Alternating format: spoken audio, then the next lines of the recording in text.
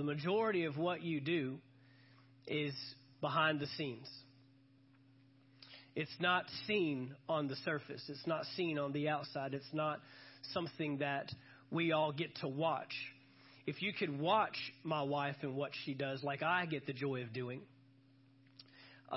there would be not just a greater value, but a greater attention to the purpose.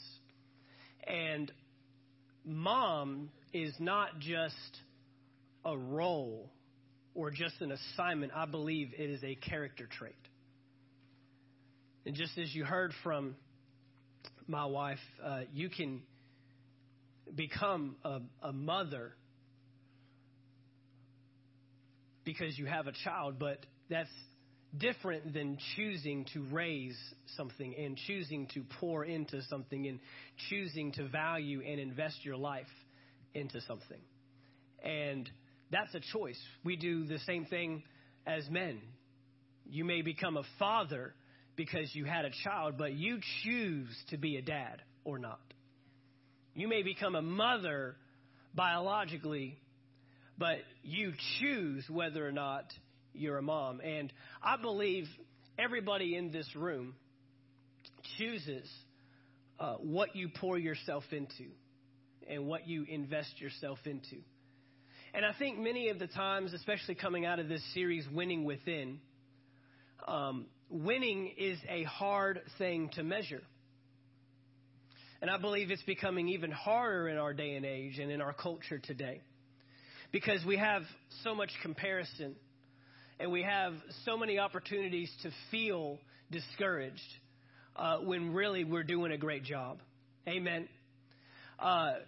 So many opportunities. I heard someone say this past week that the fact that people don't compliment you should be the greatest compliment. Because once you begin to do something consistently, you know, sometimes you can interpret, hey, man, thank you so much for turning that thing in on time. Thank you, man, you met the deadline, you did an awesome job. Sometimes that can be interpreted, most of the time you are horrible with turning stuff in, and so I'm making a big deal out of the fact that you actually got your stuff together for once. And sometimes the stuff that we do consistently is not praised as often. Sometimes the stuff that we're really good at and the stuff that we do on a regular basis and the stuff that people come to expect out of you are the things that go unnoticed the most and the things that get the least recognition.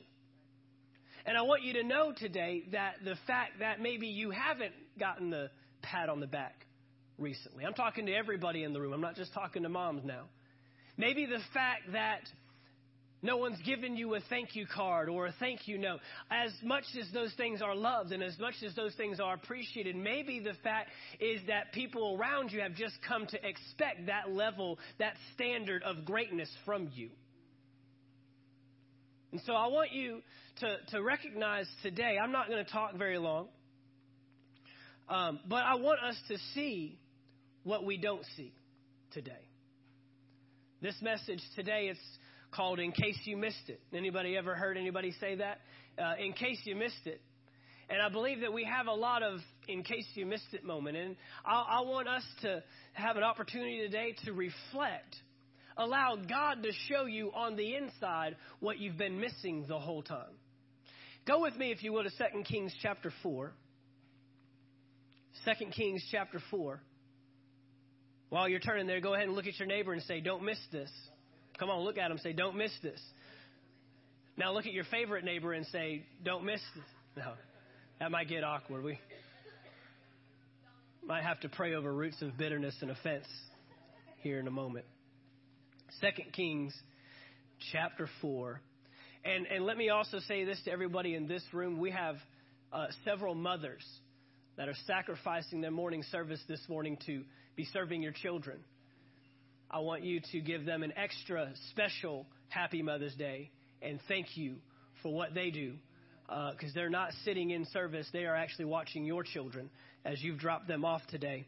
And we need to value that they would take a Sunday morning on a Mother's Day, and rather than being in here being celebrated, they are sacrificing and serving and giving we want to honor that today. Amen. 2 Kings chapter 4 and verse 1. A certain woman of the wives of the sons of the prophets cried out to Elisha, saying, your servant, my husband, is dead. And you know that your servant feared the Lord, and the creditor is coming to take my 2 sons to be his slaves. The only role that she has left, naturally speaking, is the role of a mother now. The role of the wife has been eliminated. Her husband has passed on. And now the 2 boys, the 2 sons that she has in her care are now being compromised. And in verse 3, Elisha said to her, what shall I do for you? Tell me, what do you have in the house? And she said, your maidservant has nothing in the house. And thank God there's not a period there. It goes on and it says, but a jar of oil.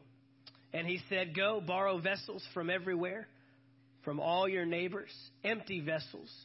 Do not gather just a few. And when you have come in, you shall shut the door behind you and your sons, then pour it out into the vessels, into all those vessels, and set aside the full ones. And she went from him, shut the door behind her and her sons, who brought the vessels to her, and she poured it out. It came to pass when the vessels were full that she said to her son, bring me another vessel. And he said to her, there is not another vessel. So the oil ceased. And she came and told the man of God, and he said, go, sell the oil and pay your debt, and you and your sons live on the rest. What an amazing miracle. What an amazing opportunity for God to come through for this lady that's recently lost her husband. Her 2 sons are being compromised and possibly having to be taken as slaves to take care of a debt that was owed. And so she approaches the prophet, and her approach is fully on the responsibility of the prophet, ultimately fully on the responsibility of God. I need you to do something for me. You're the prophet. You're the man of God. You've got it in with the man upstairs, right? We've heard people say this stuff before. Hey, can you talk to the big man upstairs for me? And so she's approaching the prophet saying, look, my husband served you. Ultimately, he served your God. And I know that the service to God should result in God showing up for us now. We have sacrificed, we have served, we have given, but now we have come to have an expectation. And you know, this is how all mothers begin. The second you find out you are pregnant, and I'm not going to go around the room and find out how many of you that was a joyous moment, or a oh my God moment, or another one moment. I was talking to, I took Camden to get a haircut a couple of weeks ago, and the lady that was cutting his hair, I'd never seen her before, and she was cutting his hair, and she was pregnant. And so, I just, naturally just start a conversation, and she says, yep, this is number 7. I said, okay. All right. Getting Old Testament on us here. Number 7. She did not look happy as she stated this. She looked very disappointed, almost depressed and discouraged. And I could tell there was some angst in her voice. And her husband treated her horribly, apparently, and just brought this awful thing upon her. And so she's like, yep, we have a 10-month-old at home right now. And then, just went on up through the ages all the way up to age 15. And, and bunched them up right there at the end. And then this one wasn't supposed to happen. And so regardless, she is excited. Although, she's sending her husband to the doctor, I'm sure, by this point. Amen. There's an app for that. So we take care of that. We can do something about that. Amen. But even though, initially she wasn't excited, she began to share that, they were picking out names, and they found out it was a girl, and they were, decorating the room and doing all the fun stuff that comes with being an expectant mother because you are expecting something. So this lady shows up, this widow shows up to the prophet with an expectation. But sometimes we place an expectation on the wrong thing. And we ought to have an expectation of God.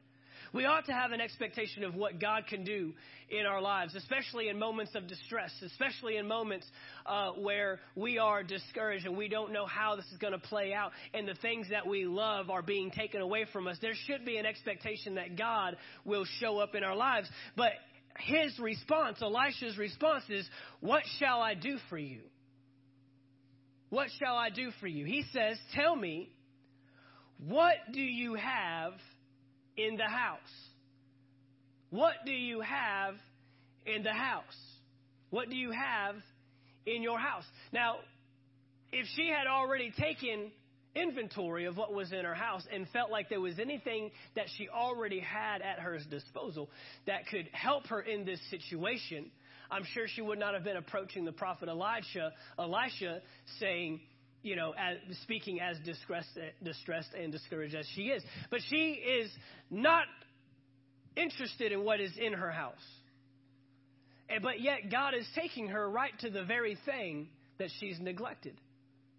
I'm not going to go around the room either and ask everyone what's in your house, because I'm probably going to hear about the piles of laundry, and I'm going to hear about the sink that's overflowing and all the things that are falling apart possibly. And then, even if we get into beneath the surface, all the struggles and the issues and the fights and the bickering and the complaining and the loss of purpose and the loss of vision that is in our houses. But yet God is taking her right back to the thing. There's something in your house. You need to know that today, that there is something in your house. There is something that's already at your disposal. Many times we come to God looking for an answer, but we get more fixated on the answer than really trusting him through the process. Because we find out very quickly how much we trust in God versus I just encouraged someone this past week because they're going through a discouraging time, a very stressful time in their life. And I was just encouraging them because, God, I've been asking God, why is this happening? Why is this happening in my life? Why did this have to happen? Why is this taking place? What do I need to do? And I said, sometimes we put more trust in the answer than we do in God. Like, if I knew why this was all happening, I would be okay. That doesn't prove trust in God. That doesn't prove faith in God. And sometimes our faith is at its greatest capacity in the midst of doubt and in the midst of not knowing why. If I knew why, I wouldn't need faith. If I had all the answers, if it all made sense, if I knew the whole path rather than just having to take one step at a time, then where would faith be involved? I've said this before, that sometimes we want faith to operate in our lives so that we can eliminate the need for faith. I want to believe God for so much that I won't ever have to trust him again. But God is taking care of us one day at a time. God is taking care of us one step. It is a lamp unto our feet and a light unto our path. He's trying to get you to trust in him, not his stuff. I see so many times where people get blessed and God is the one that gets abandoned. He blesses us, and we end up putting more faith and more trust and even more care and interest in the blessing versus the blesser. But God is never going to bless you at the expense of trusting in him. God will never bless you at the expense of trusting in him. We've got to develop a lifestyle where we trust in him, that any answer he gives. So we have an expectation that God's going to move. We have an expectation that God's going to do something. But then our expectation is quickly turned. Look at her answer. And she said, your maidservant has nothing in the house but a jar of oil. And how many times do we do this? We list what we have, but only in light of what we don't have. We take inventory of what we have, but there's a danger of placing low expectations. Not expectations of what the oil can do, but an expectation of what God can do with the oil. Not an expectation of what is in our house. Not an expectation of your kids and an expectation of your marriage and an expectation of ultimately your mess. She is pointing to something that she does not believe can provide the answer she needs. She wraps it. I have an oil jar, but what could that possibly do? In fact, she says, I have nothing. I have nothing but a jar of oil. I have nothing. And that's how we usually preference when God starts asking us to take inventory. When God starts saying, okay, this is how I'm going to meet your need. I'm going to use this person over here. Oh, I have nothing. I'm going to use this situation.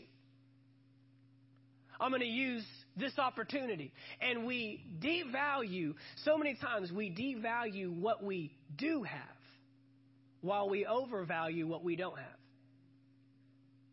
We devalue what is already in our possession. And this is what happens is we end up with low expectations because what we have has failed us. What we have, we haven't been able to trust in. What we have, and this is a jar of oil, but oil by itself is not enough. Oil is an ingredient. Oil is an ingredient, but oil by itself isn't going to feed me. Oil by itself isn't going to make the meal. Oil by itself isn't going to take care of my situation. And so many of us have jars of oils that we are abandoning, neglecting, even resisting because it's merely an ingredient. It's not the whole package. In Romans chapter 8, verse 28, we love to quote this verse. Paul says in Romans chapter 8, in verse 28, he says that he makes all things. Do we have that up there? Romans 8, verse 28. He says, and we know that all things work together. All things. The opportunity by itself won't work. And the friendships by themselves won't work. And the marriage by itself. But all these things work together. For what? For the good. For the good. To those who love God, to those who are called according to his purpose. We've got to start recognizing, so many times we hone down right in on an ingredient and we take a situation, even a tragedy, even a struggle that by itself on its own is not good. That on its own is distasteful, on its own cannot meet our need. But I wonder how God is using that ingredient to work together with everything else in our life for our good. I wonder. I mean, there's no baker, there's no cook, there's no individual that would sit down to make a meal that by itself oil would be sufficient. But I wonder how God is wanting to work that into our situation and work that in the process. She says, your maidservant has nothing in the house but a jar of oil. And as soon as she says, I have nothing, Elisha responds and says, that's all you need. The very thing that we don't think is enough, God is saying, I can use it. This is why Jesus can use a little boy that brings 5 loaves and 2 fish. I said this one time in a message just by the Holy Spirit. I just thought it was interesting that it was a little boy that brought 5 loaves and 2 fish. Childlike faith. You know why? I wonder if I just wonder. I mean, it's not in the Bible. Can't prove it, can't disprove it. But I wonder how many adults were out there with a 5 loaves and 2 fish that never brought it to Jesus because in our adult mind, that doesn't work. There are so many things that we don't offer to God because we don't see how it could be used. It had to be a child that brought 5 loaves and 2 fish because Camden's done this to me before. We go to buy something or there's something that he wants and I say, it's too much. He'll pull out a dollar bill. He did that to me the other day. You got $1? Yes, I do. The dollar is just one of $25 that this thing is asking for. You got 24 more? It's childlike faith. If we could have childlike faith, we would bring anything to God and say, it's all I have. What can you do with it? See, God, you're not responsible for the miracle. You're just responsible for the obedience. You're not responsible for the miracle.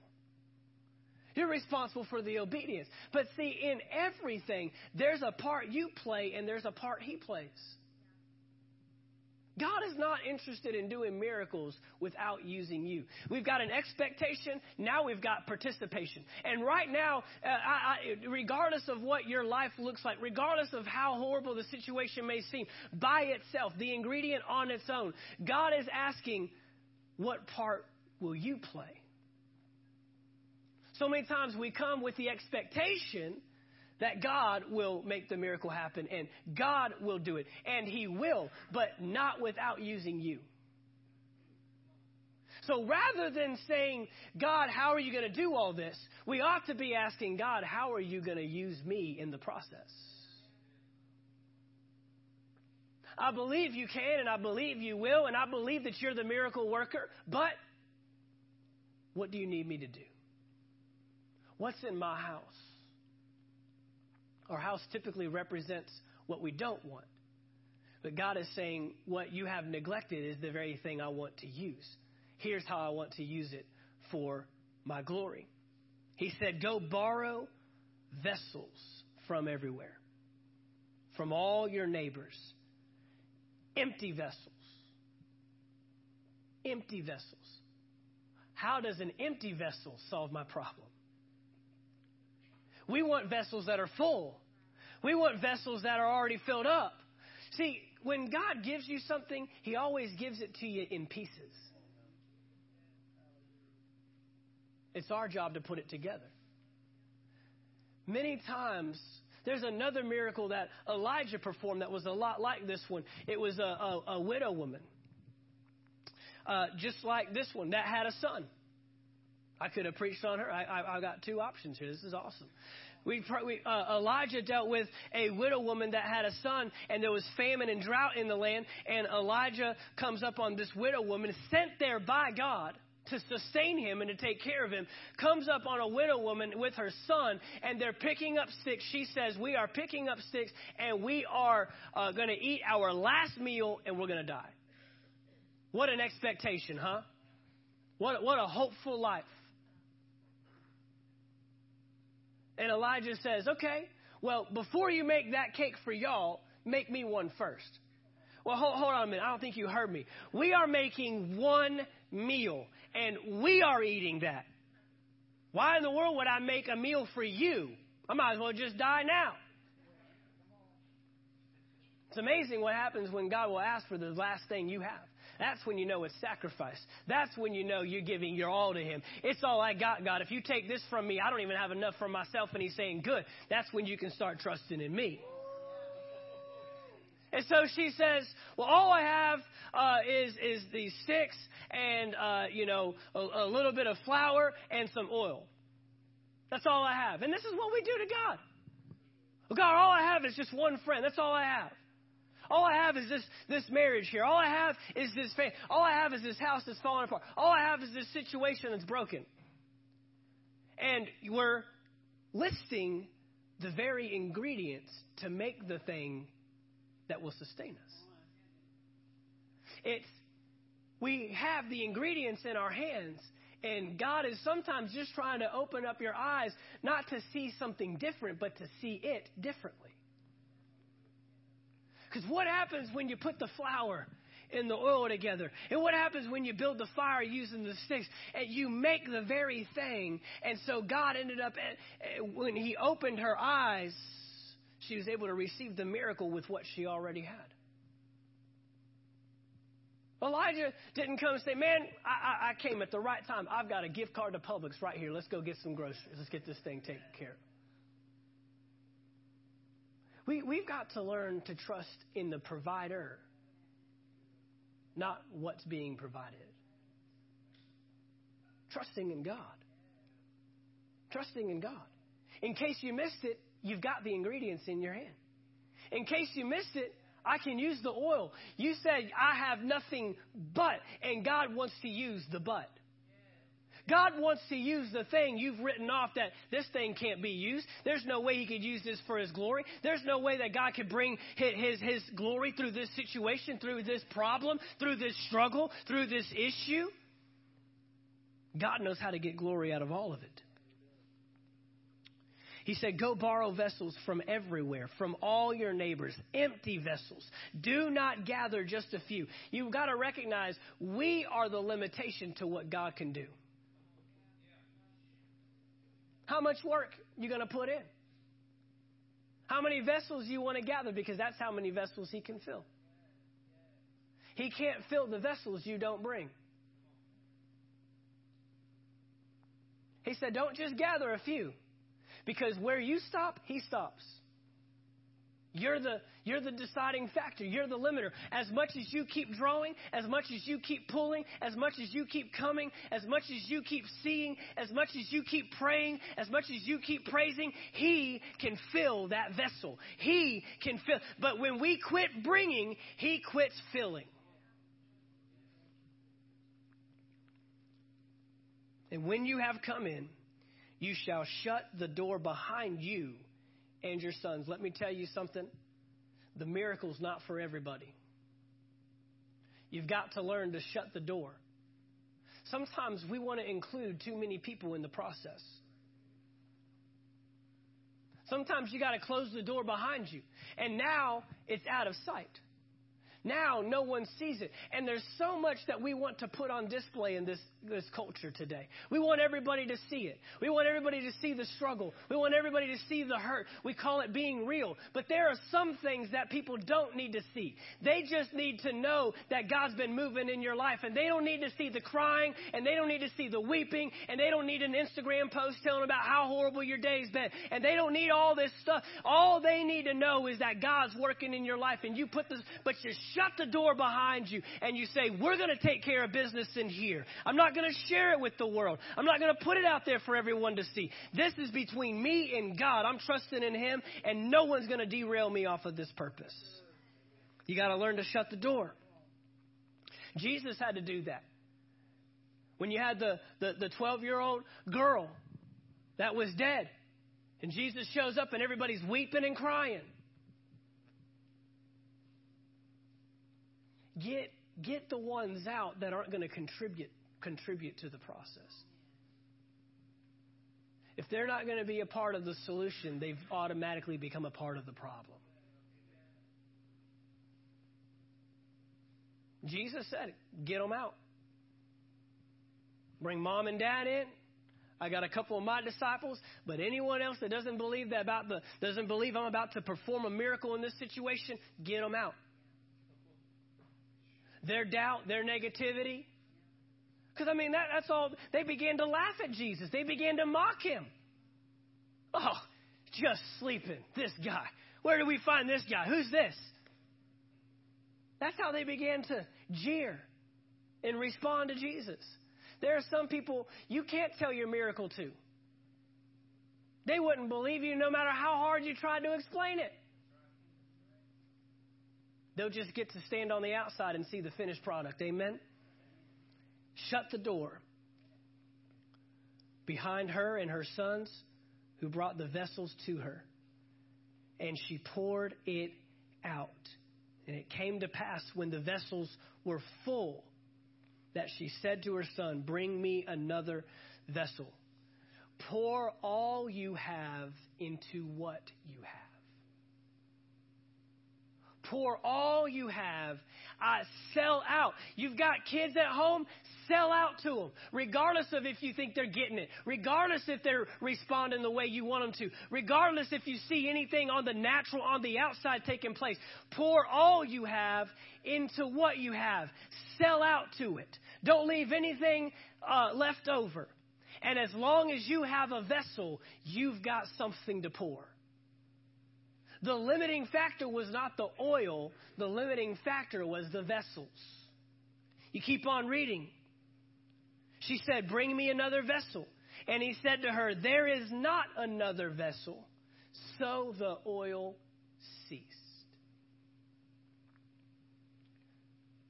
I know many times it can feel like we don't have anything to pour out. And pouring out can be sometimes the most difficult process. Is you're pouring and you're pouring and you're pouring and you're investing and you're investing and you're giving and you're giving. But until you have no more vessels, you keep on pouring. As long as you have a vessel, you still have oil. The oil doesn't dry up until you run out of a vessel. I wonder what vessels we have in our lives that we have stopped pouring into. I wonder what vessels in our lives we've written off. I wonder what vessels that we have in our lives and we have quit pouring, although we still have oil in the jar. There's still oil in the jar. I'm telling you today, you still have oil in the jar. But do you have vessels to pour it into?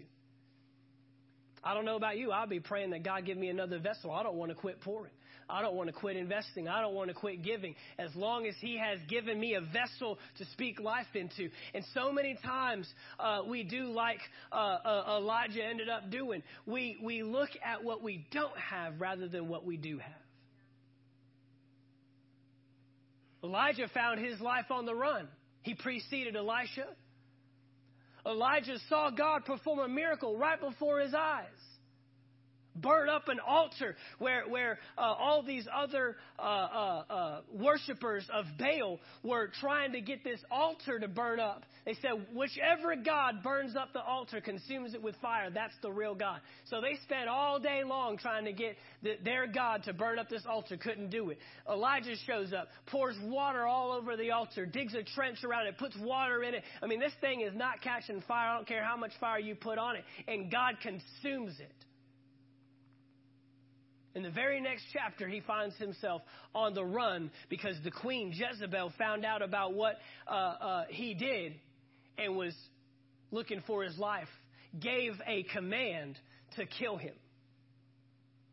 And this is what happens. So many times the threat that the enemy brings is bigger than the miracle God just performed.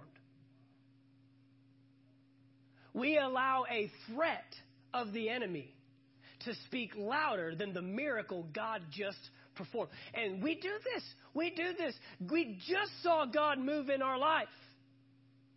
And now what the enemy says he's going to do, it hasn't even happened yet, becomes more real than the miracle that we just saw take place right before our eyes. Which is more reality to you today? The miracles that God has performed in your life over and over and over, or the threats that the enemy is trying to bring of what he thinks he's going to do? Which do you allow to be more real? So many of us, we give up not because of reality, but because of assumption. That's what anxiety and worry is. Anxiety and worry is allowed to be developed in our lives because we foster it and we feed it with thoughts of stuff that has not even happened yet. They haven't left you yet. The bank hasn't come yet. You aren't under yet. You still have food on your table, gas in your car. That job hasn't gone under yet. And I'll tell you what, God can sustain you if you put your trust in Him. In case you missed it, He's still working. In case you missed it, He's still moving. In case you missed it, you've got ingredients sitting on the shelf that we have neglected. And God is saying, if you'll pick it up and find some jars to start pouring yourself into, I'll make sure you'll never run out. I'll make sure there's enough not just for you, but for everybody that's connected to you. So the oil ceased. In verse 7, she came and told the man of God, and he said, go, sell the oil and pay your debt. You and your sons live on the rest. I serve a God of exceeding abundantly. I've never seen God just barely make it by. I've never seen God just get us enough. I've seen God do so much more. He is a God of exceedingly abundantly above all you can ask or think. What are you asking and what are you thinking? What's that? That's participation. What am I doing? What is my part to play? What is my role in the middle of all this? I've got to ask and I've got to think. I've got to pour and I've got to invest.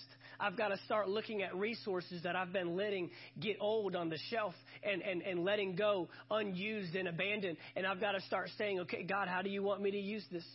What do you want me to put this in? I haven't picked this thing up in 5 years. What do you want me to do with it? I haven't spoken to that person in 10 years. What do you want me to say? I've given up on this marriage, given up on this family, given up on this home, given up on this situation, given up on this job. It's not producing anything. But your expectation has been on God to just step in and show up and do something. And He's saying, I want to use what you already have. Worship team, if you come. Moms, I know that we have these moments. The more consistent you become with something, the more routine and familiar it becomes. So many times we feel like the results don't meet the investment. So many times, and you don't have to experience natural struggle. It's the natural tendency of any time we do something consistently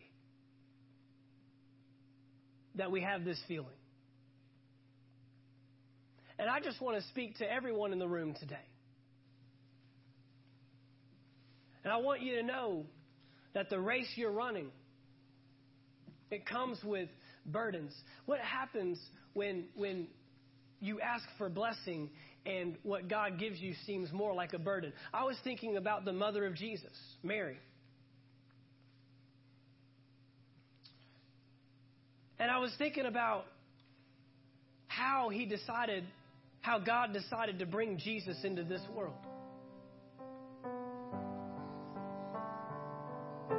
We don't think about it a lot. It does, you don't talk about it a lot at Christmas time.